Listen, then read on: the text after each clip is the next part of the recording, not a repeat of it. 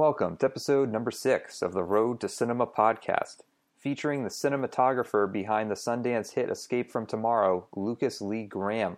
We discuss the making of that guerrilla-style film, which was shot secretly on location at Disney World in Orlando, Florida, and Disneyland in Anaheim, California.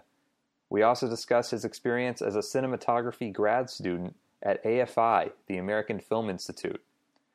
To learn more about the Road to Cinema podcast, to read the Road to Cinema blog, and to watch our Road to Cinema YouTube series, please visit jogroadproductions.com. For the latest updates, don't forget to follow us on Twitter at jogroad. And now we join cinematographer Lucas Lee Graham as he discusses his experience as a grad student at AFI, the American Film Institute. Columbia College and also to AFI, I guess, for grad school? Exactly. Right? Yeah, okay. So I did... I graduated from Columbia College in 2006 and then immediately started AFI. So I had to go this summer at Columbia College. So I had like no break. So immediately into AFI for 2.5 years to get my master's. Were you studying cinematography at Columbia as well? I was, but it's not as like formal or regimented. It's kind of like a film production degree, and then you kind of focus on certain little things. And I actually I'm not entirely sure I got through the cinematography concentration because there's like almost like a 5th year of shooting a lot of films, like practicums and all this other stuff, and I just was ready to get out of there. So, and I was already in grad school, so I didn't care. So I'm not entirely sure that I even have the cinematography concentration there. So what I've heard, AFI is kind of a pretty rigorous program that they have in terms, I guess, like there's like teams that you set up to do films with, and then there's like a big judging process they do with each round. I don't know if you explain how that... I mean, rigorous is like a nice way to put it. It's brutal. So basically your first year, you have to make 3 cycle films, which is the way you described it, where it's a producing fellow, a screenwriting fellow, a directing fellow, a cinematography editor, from each major. And you have to do 3 films like that. And then cinematographers have to do a 4th film on their own, which most of us partner with some of the directing people or producing people to create that, but it's not regimented through the school, so you have a little more freedom. But so if you're in cinematography, the way it goes is you have class Monday, Tuesday, Wednesday, and then you have to work on these films Thursday, Friday, Saturday, Sunday. Because when you're not shooting, you're the crew for the other people, for the other cinematographers. So after like 8 weeks of not having a day off, you start to lose your mind a little. And you get the week off, not from classes, but from crewing before your film goes. So you're in pre-production, so it's not really off, and you're like loading trucks, and so you do that for like these 8-week runs, and then they're like, oh well, now it's break time, so then they just load you up on your classes, and then you go to the second cycle, and so that's kind of like the physical abuse.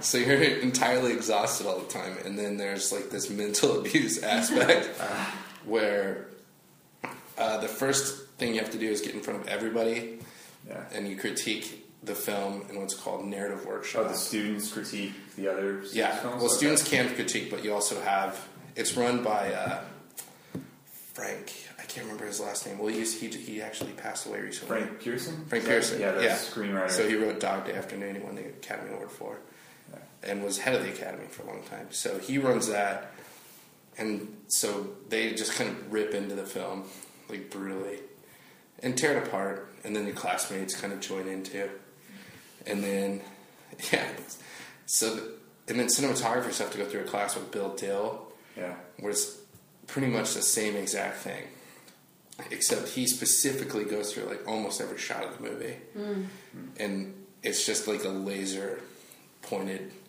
like bullseye at the cinematographers. And does that help you in a sense? It does. You can be extra critical and really understand the nuts and bolts of everything. It does. It makes you, it toughens you up, Because and then you get the kids that are like, and I was one of these who's like, I don't care what they think. I'm an artist. I do what I want. But the thing is, you really care, because someone you admire is just tearing into you. But it toughens you up a little for what comes with like critics later and weird internet people that are just like, I hate you no matter what. Beyond evil things they say. And so it does that. And it mechanically makes you a much better filmmaker. Yeah. They shoot on film at AFI for the most part, right? Or is it... I was... In 2008, I graduated. Yeah. And so at that time, probably half the thesis films the next year were shot on film. Yeah. So none of the first years are. And I don't have a clue what they do now. So technology's changed so much. Yeah. I imagine there's a couple that shoot film, but I can't imagine that's the bulk anymore. Yeah. So. And sort of working on what was your experience at the beginning working sort of on film and on digital and working with different types of cameras? Was it ever sort of a learning curve moving from one camera to another in terms of how you have the light and what was really necessary? I'm grateful that I came up in the generation that got to shoot film. Yeah. Because the approach is different. You really have to think about what you're doing. You can't just kind of wing it and light it off the monitor the way you can digital, which you can't really do to digital anyways, but people tend to do it. Monitors are getting better. It always looks a little different when you look at it on a computer. It's never... Yeah, so monitors are getting better, so you can do more of that. But you really had to have an idea of what you wanted it to look like, and you would have to test the stock to see what the latitude would do and things like that. And so it makes you better. Just a much better technician and understanding to communicate with the lab and how to print and do that. On the other hand, I shot film recently for just a small piece of a feature called Suburban Gothic that just premiered at Fantasia Fest. And we shot 8mm for part of it. Oh, wow. For a very specific look. And I forget how big of a pain in the ass film is sometimes. Especially like mag reloads. Yeah. I forget how much of your day is spent like sitting there stressing of whether you're about to run out during the shot, or that you hear that sound when it goes through and you're like, oh my god. And then, so, they each have their advantages. I still like the way film looks better. Digital is pretty much getting there now. But when there's like no cost issue, like for my own personal photography, I still just shoot film. I just like the way it looks better. But on like a lot of independent films, when you get on, do they have sort of an idea of what camera they're using for their budget to kind of fit into it? Or? Well, yeah, I mean, everyone's an expert now, so like every producer or director or AD or the craft service guy has an opinion about what the best camera is. So, which, and to a point, you better, as a cinematographer, you better keep up on being able to know more than they do. Because a lot of guys are like on Philip Bloom every day. You don't want a PA to out-talk you when it comes to the tech. So, I think picking a digital camera is a lot like picking a film stock. Yeah. They have a different look. There's an advantage here or there. Sometimes budget determines it. More times than not, probably, in indie. So I was going to sort of go into Escape from Tomorrow, which is a very unique film, unique production process. Very unique. Yeah. Very cool. So how did you get onto that project? Was it producer or director? I didn't know anyone. I just kind of applied for it on the internet. So it was like an open job listing. Yeah, open listing. And I had shot a film at AFI called The Eighth Samurai, which was black and white. And Randy Moore, the director of Escape from Tomorrow, had already kind of made the decision to shoot black and white. Yeah. And so he liked my work in black and white. And we met at a coffee shop, and 2 days later it wasn't even 2 days, it was like the end of that day, and then the next one we were like flying to Orlando. Wow. So he had already casted the movie. I don't think he had casted. No. He'd casted the leads maybe at that point, but just like mom and dad. Did he know that he wanted to shoot with a Canon 5D at that point? Yeah, I mean technology's part of what made that film possible. Yeah, because we couldn't have snuck in with anything else, really. The point was to look like a tourist, and so that camera gave us that ability. And were you shocked when he told you, like, we're just going to go into Disney World and, you know, steal the location, basically? I mean, is that how he kind of said it to you at the time? You always go through, like, these range of emotions anytime you're in pre-production. And I can remember that one specifically because it's so wild. Yeah. And I knew he had told me the budget, and it wasn't bad at that point. So I knew we had some money to work with. And we got through the meeting, and I was kind of like, yeah, whatever. Like, we're not ever going to make this movie in Disneyland. And so I started reading the script, thinking in my mind, like, how do we find, like, an old Six Flags that's closed down or something like that? Yeah. And how much is it going to cost, and how do we cheat this? And But when you get through the script, about 30 pages in, you're like, this can't take place anywhere else. Yeah. It's written for that. And then, actually, the first emotion when he told me was like, who does he know that? Like, is he like, is his last name Eisner or something? Yeah, like, special permission yeah. to... How is he getting this pulled off? And he didn't tell me. The only thing he told me is it has a dark undertone. He didn't tell me anything else. He's like, it's a Disney with a dark undertone. So read the script, see what you can. So you get into it and you're like, you can't do this anywhere else. Yeah. And then I just became so interested with the material. I was like, this is going to be a huge pain. But, I mean, I'm so fascinated with it. Like, I can't let someone else be the cinematographer of this. Like, I have to do this project. So at a certain point, did he have a conception of doing, like, let's do, like, a tech scout? Like, let's go into the park and see how we can actually execute this? We scouted. I've never scouted as much on anything as we did on this. And part of that was after we read the script, I was like, how do we get away with this? And the first scout I went on with Randy was him just going through the park with us in Orlando. And here's this ride, here's that, let's ride this. And I think we spent 4 or 5 days in him telling these are the ideal places. And I took a ton of photographs of where we were and compass readings. So which I use later to design the film, and just kind of almost like U.S. Geological Survey mapped the whole thing out. And we actually had maps where we were marking stuff, and I was writing scene numbers on. So you were trying to determine sort of what time of day the light would hit, so everything would match. So that way I always knew which way was like north, and if there was something blocking that, or what the deal was. So that was the first scout, which actually made me a little too cocky, because we got away with... I wanted to see, like, what can I get away with holding this camera? Yeah. Can I hold it like this on a ride the whole time and not get yelled at for security? I guess it's radio, so I used to say, could I hold it above my head? I was like, God, we can get away with anything here. Yeah. And everyone has a camera at Disneyland. Everyone has a camera. People are crazy. Like, they all wear, like, the same outfits and do, like, dance scenes together. We saw this couple, like, laying in front of a fountain, making out for, like, 2 hours. Oh, my God. Like, just people do crazy things there. And so I was like, we didn't get away. And so actually, for a while, I was trying to push to, like, get bigger equipment in there. I was like, we can shoot cinema lenses, you don't have to use... And we'll have, like, a remote follow focus. And did you guys ever... You probably didn't have, like, a tripod or anything in the park ever, or any... We had, like, a couple little tripods that we would take really? with us. Okay.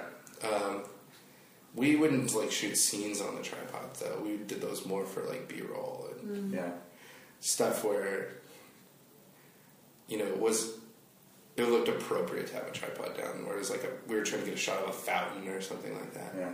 Or the fireworks were all VFX heavy, so we had to have tripods for those. So then I went back to scout with the first AD, who is the unsung hero of the whole project, because he scheduled the most impossible film to schedule ever, with kids and me, like, complaining every 3 seconds when we had to move a shot around because the sun wouldn't be in the right place. So what was your crew like in the parks? You had your AD, you obviously DP, Randy Moore, the director. And then there was a B camera operator named Justin Schell, who was also kind of our utility tech guy, who did all the DIT work too. And the kids, and then the parents. So that was the whole... That was it. We had one PA. Yeah. Wow. Who carried waters around because it was like Orlando, and it was miserable. Did you have a lot of lenses that you brought into the parks? Ever switch out? Yeah, we here did. And there? Was that a little tricky to? At first we were going to shoot the film on Zeiss lenses. I think the ZE. I can't remember. One's Nikon, one's Canon mount, and we actually had the Nikon mount. And they're just a little easier to focus because they're manual focus in video mode. And so we started out shooting primes with those.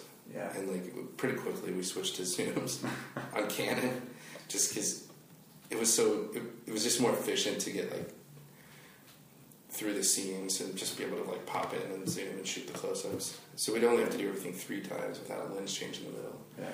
And then we shot on the rides. We were changing lenses more often, just because we needed the speed of the fixed focal lengths.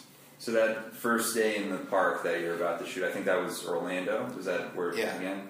So what was that experience like? I mean, did you feel like I'm prepared? Like I can do this? The very first thing we shot in the park was when they were walking up to the Epcot ball. Yeah. And to that point, we had gotten away with everything we wanted, and I'd already been there for a week and a half with the AD, just going over the schedule and planning the rest of every shot out. And so I'd been in the park every day for a week and a half already. Yeah. So I was really comfortable and really happy. And then we did these shots, and I think JD, the assistant director, was pushing me, and we had like the Zeiss primes on, and they were a little bigger, and we were following. And Big Red, who was more of a major character in the script, in the wheelchair. The wheelchair, yeah. Yeah, he comes like cruising by us, and he has like a huge red wig on. Like he looks in black and white. He doesn't look as absurd as he does in real life. We're like, and he's got the neck brace on, and it's like we are drawing so much attention to ourselves. And we did it, and this Disney official came up to us, and he was just one of the photographers there at Disney, and he wanted to see what camera we were shooting on, and was just kind of geeking out. And so at that point, I was like, okay, I need to scale us back a little. So we switched to zoom lenses. We were running, at that point, we were only running 1 camera, so then we switched to 2, just in case we ever had a problem. We'd have 2 angles. Yeah. So initially, it really wasn't 2 cameras. Yeah, we were going to shoot single camera and 2 camera when we had to do on a ride or something, but that went out within the first hour of being there. The hardest part, I thought, was just physically getting through the park. Yeah. Because you'd have something here, and we'd have like 15 minutes for the right light to get across a park and shoot that. And with 2 kids and a family, and it just took forever to get on foot to get back and forth. And so that was the hardest coordinating part for us, for me personally. Randy, a lot of the scenes where they're talking in the park are kind of off to a side. Yeah. Where we had a little more control, and it's where picnic tables were, where people eat lunch and stuff. And so that part wasn't that hard. And then the camera operator, Justin Shell, him and I, we've been working together since we were 17 years old. Oh, wow. So we went to high school together, and so we have just always worked on low budget stuff. So we just use hand signals, and we have like a pretty good shorthand between the 2 of us. So it wasn't too bad.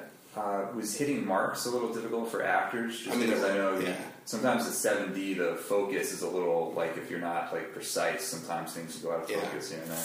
We actually shot the 5D. Oh, the 5D, too, which is a little harder for focus. It's still a bigger sensor. We tried to shoot mid-range stops. Yeah. Like, we weren't...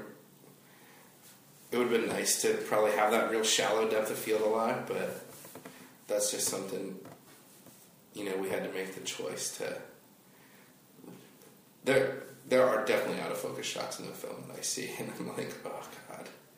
But, so we would shoot around an 8 or 11 in the park for the most of the time to give us a wide depth of field, just better safe than sorry. And for the most part, I mean, did you have any... were there any issues that ever came up using the 5D, or were you pretty happy with I mean, it's a pretty solid system. Yeah. We had one issue where we got, because it was like Orlando, and it was I can't remember. It was either spring or fall, and all these trees were like weeping all this stuff down all the time, and we got some junk on a sensor once, and that was the only real technical problem, which was as much our fault for not being diligent. Yeah. Looking at that stuff. And so from my understanding, you the camera was set to monochrome to automatically be black and white. So I've heard like some people do black and white on a 5D, like they'll do it like color correction post. Yeah. Was there a reason why you decided to do it within the camera? Well, we knew we had.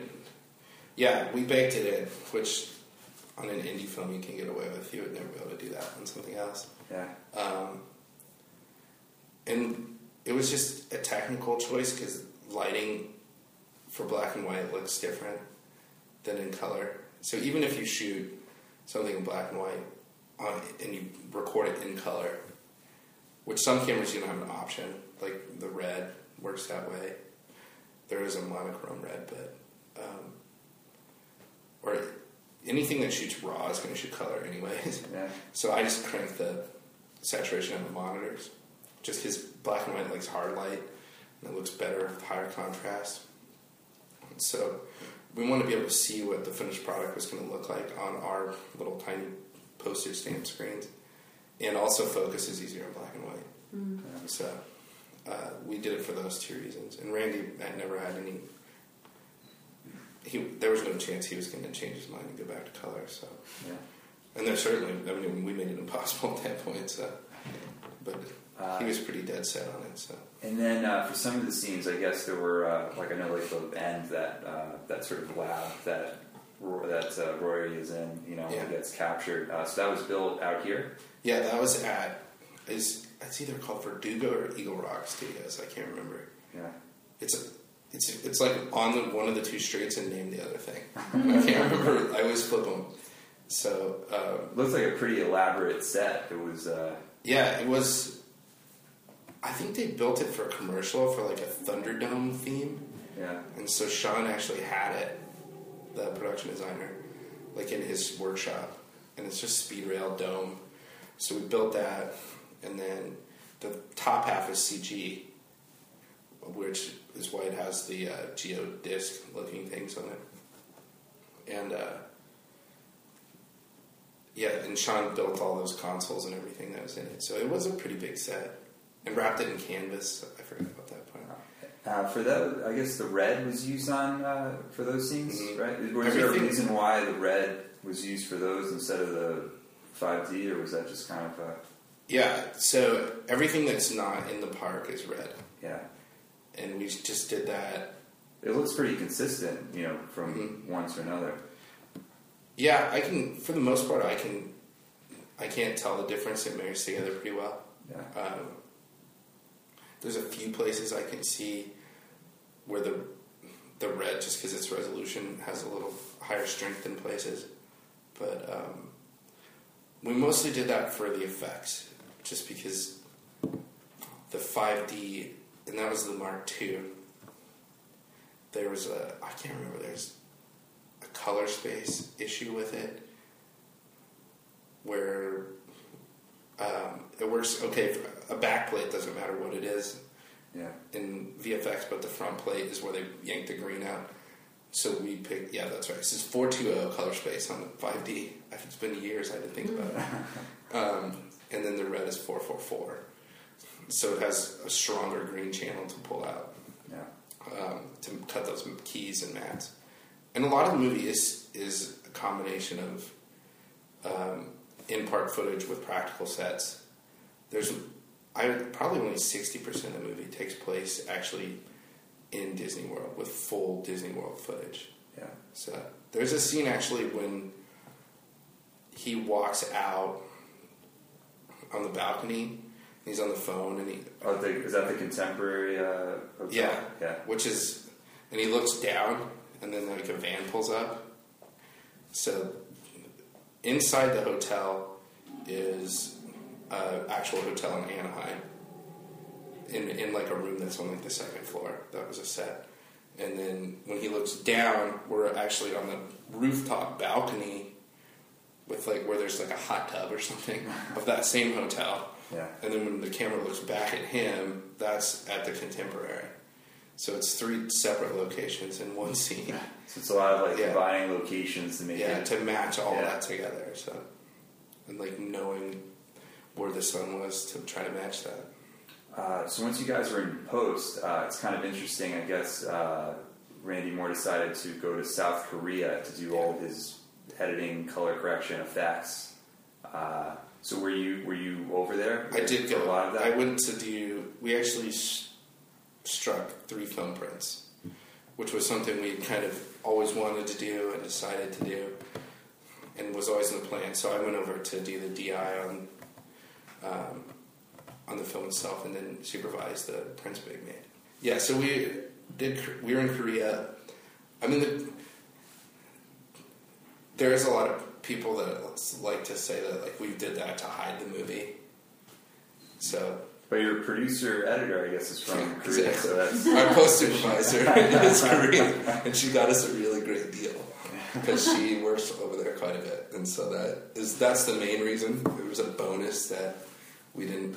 I mean, Hollywood is definitely a leaky ship, so it was a bonus that we didn't have to do it at like Deluxe or something like that.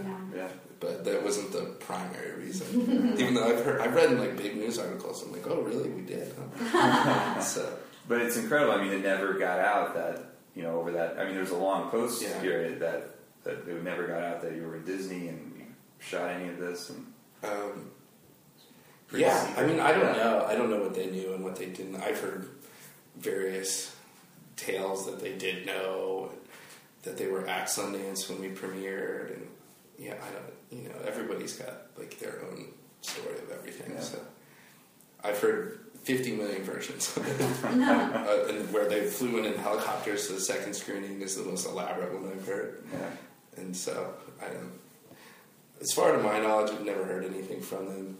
I know that's like the official statement from us, but I haven't talked to our lawyer in probably 5 months, so I couldn't tell you exactly what. Were you ever afraid at a certain point, like because of whatever copyright issues, maybe the film would never get released, or that was definitely a thought. Type? That was a thought. That was on everyone's mind the entire time. Randy, to his credit, did a good job of being like, don't just drop the issue. Like, you're not going to figure out. None of us are lawyers. Just stop talking about it and focus. And so that's kind of what we did. Yeah. And then I know, and then I talked to him and he's like, I don't care if we have to go like show it in the back of a van for like the next 5 years. We'll just do it. And do this crazy underground film that you have to see with the guy in a van. And I was like, okay, like that's fine with me. And as we started getting closer to Sundance, it started, that intensity started going, because it's like, are we going to get our screening or we not? And up until, the night before, where we met this guy at, the opening night party, who had, seen the movie, because he sits on, this, Santa Fe film board or something, and was on their film festival, and then B showed it to all his students. We were like, are you kidding me? Do you know how many people have been trying to hide this? And it's this college professor from New Mexico that blows it up crazy. So. And what was that experience like? You're in Sundance now. I mean, the film is finally finished. That first screening. Yeah. How did you gauge everybody's reactions afterwards? Were people shocked? Wow, you're in Disney World. And this is a. I think feature.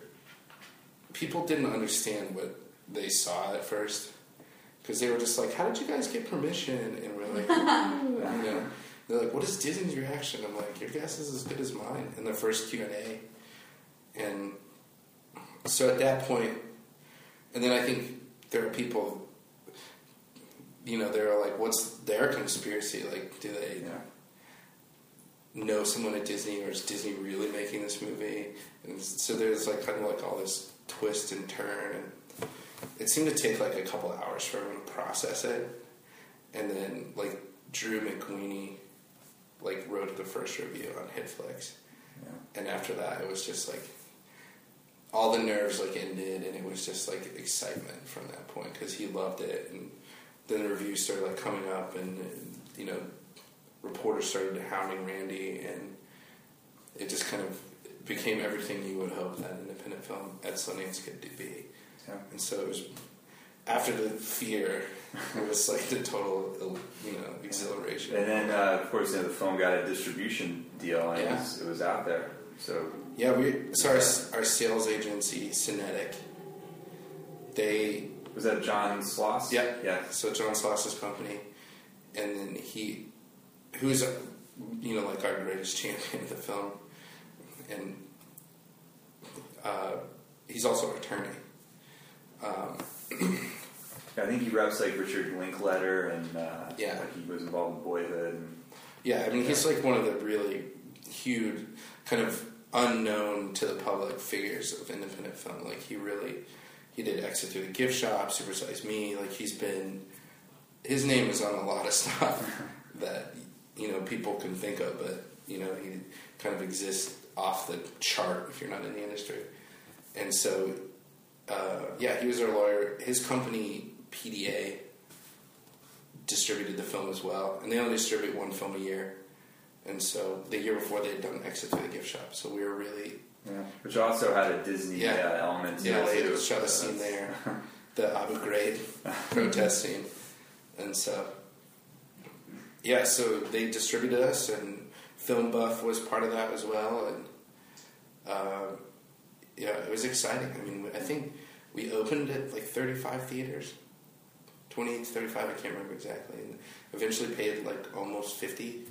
So, I mean, it was super exciting. Was there a difference between the Sundance cut and what would eventually be sort of the theatrical distribution cut? There is. So the Sundance cut is 15 minutes longer. It has an intermission in it, which I think is hilarious because it's not a real intermission. So what's in the intermission now in the movie? I guess there was an additional... well, the intermission just says intermission now, right? And then it just goes to like where it goes to the new movie. So it's like, it's still got kind of the same joke. But the old intermission used to be like twice to 3 times as long. Yeah. And it went reviewed the day, because that's kind of where the movie takes a turn to the dark. Kind of as Jim descends into what will eventually be his end. So in the Sundance cut, he basically like replays the day the way he sees it. And there's like these moments where he gives like a big speech to like a crowd, which was a scene in the movie that he fantasized that got cut out because it just didn't work. And there's like all these other scenes that go through, and I really love the old intermission. And so I know that's like the one thing we all regret losing, but you know, for time you just have to sometimes. And then there was a lot of just kind of heads and tails of scenes that were just typed up, which probably was where the bulk of the 15 minutes came from. There was... Oh, and then there's 2 legal issues. One was with a brand of triple antibacterial ointment that we call Geosport. So we actually used the real brand's name. And they kind of said we didn't parody it enough. Yeah, which I guess was kind of the legal loophole of the movie. Everything was sort of under the parody umbrella. Right, so it's like a social criticism of something. So we didn't socially criticize Niels Bohr enough because, for whatever reason. I don't know if we can even say it. I'm sure we can. It's like news, right? Watch me get sued like 5 years later because I said Niels Bohr in an interview. And then, so there was that, and then the Siemens Corporation. Yeah. The scene with the German scientist was always in the script, but we cut it out. It wasn't in the Sundance cut. He just kind of sprays the Geosport and then gets away. It doesn't. Yeah.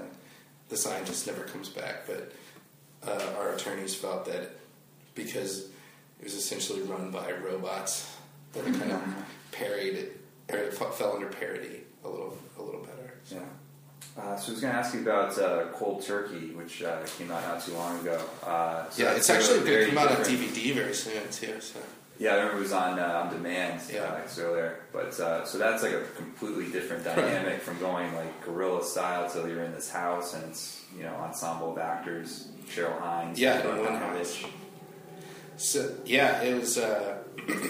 It was 5D still, right? Yeah, we shot, but that was the 5D Mark III. So Cold Turkey. It's in a lot of ways it's very much more of like a homegrown indie film, where it's just kind of actors dealing with family issues and kind of real world situation that we all go through. So I came onto the film pretty early. Will Slocum, she was his girlfriend then, now she's his wife. She worked with my girlfriend at like Chin Art, so Will was looking to make his second feature, and my name kind of came in the hat, and we hung out, and I signed on really early. The film wasn't cast yet, so we knew we just wanted to make a little small film. And we kind of agreed that we were going to just do it on 5D and have a small amount of crew guys, but all the lighting we needed, and put our money into production design and lighting and stuff instead of camera. And then, of course, Peter Bogdanovich signed on like a couple months later, and then all this huge cast came in, and I think maybe financing got bigger. I'm not sure, but. That was kind of like the one thing that we kind of held on to. It was like, this is still going to be our little DSLR movie. And so,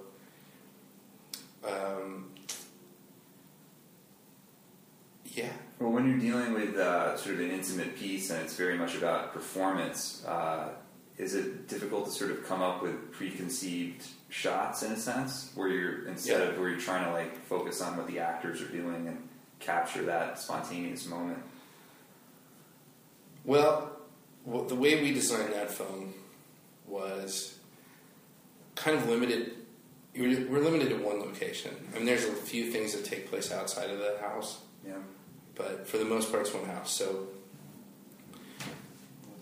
and we also didn't want to have like this overly crazy like visual style that kind of overshadowed the acting, because that was really what was going to make or break it. So we just really simple, like art school 101 concept. The first act of the movie, we tried to shoot like 1-point perspective. Yeah. For the second half, we tried to shoot 2-point perspective, and the third act, we tried to shoot 3-point perspective. So that way, it felt like one location was changing a little bit. And then at the resolution, we went back to 1-point perspective for the end of the movie. And so that was kind of like the way we felt we could give a dramatic curve to the photography without doing like major lighting changes or anything super stylized or that conceptual. It was really basic. And so that was kind of our main visual design plan for that. Well, it's very well performed. Cheryl Hines and Peter Bogdanovich, good cast. I mean, that was an amazing cast. Working with Sonia Walger was amazing. She was on Mind of the Married Man when I was in high school, which I told her, and she's like, "Oh my god!" I mean, Mike Bint, I can't remember. He directed that. I can't remember the other guy, but it was like I loved that show when I was a kid.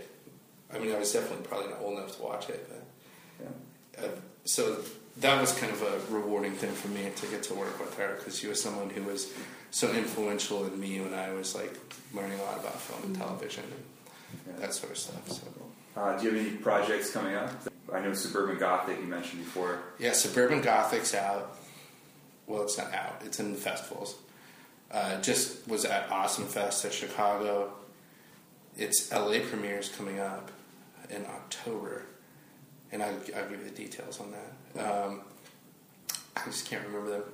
But yeah, so that's got Matthew Grant Gubler, John Waters, and Kat Dennings is in it. She's actually the lead. John Waters is acting. Yeah, he's a small part of it. Him and Ricky are good buddies. And so, actually, I think he's like Ricky's hero and somehow lucked out and got him in his first movie, Excision. And so, John Waters came back to play a small part in this movie again. So, he's a really cool guy too. So that movie is opening... It's not opening. It's in festivals. And then I'm going to start shooting a movie next month called Blackout. Zoe Ward is directing that movie. And she did Zoe and Chloe, which was a web series. And so this is her first feature, I'm pretty sure. So it's a great script and really interesting. I don't think they're cast yet, but it should be a lot of fun. And then the last thing I was going to ask, are there any sort of tips or advice that you have for cinematographers in terms of what they should look out for when they're working? Let me see. What's a good cinematography tip? I can't remember who it was. It was at AFI. We had like a cinematographer tell us that amateurs worry about cameras and equipment. Journeymen worry about budget, and masters worry about story and composition. So that's what I would say to put your focus on. And it doesn't. I think Cold Turkey for me is a good example of you can make a $4,000 camera look good, and it can go on big screens and hold up. And I've seen other films that are shot on 7Ds and 5Ds that blow out half the stuff I've seen shot on red by people who don't know what they're doing. And so, I would focus on your storytelling and you and what you're doing. And, take that extra second when you're setting up a shot, when everyone's pushing you and it's crazy and it's busy, and take that extra, even if it's 30 seconds, and just look at the shot and make sure, run down the checklist. Are you telling a story? Could it be better? If I moved up or down or left, right, does it do this a little more? Does it do that? And if you do that, I think you'll always be successful.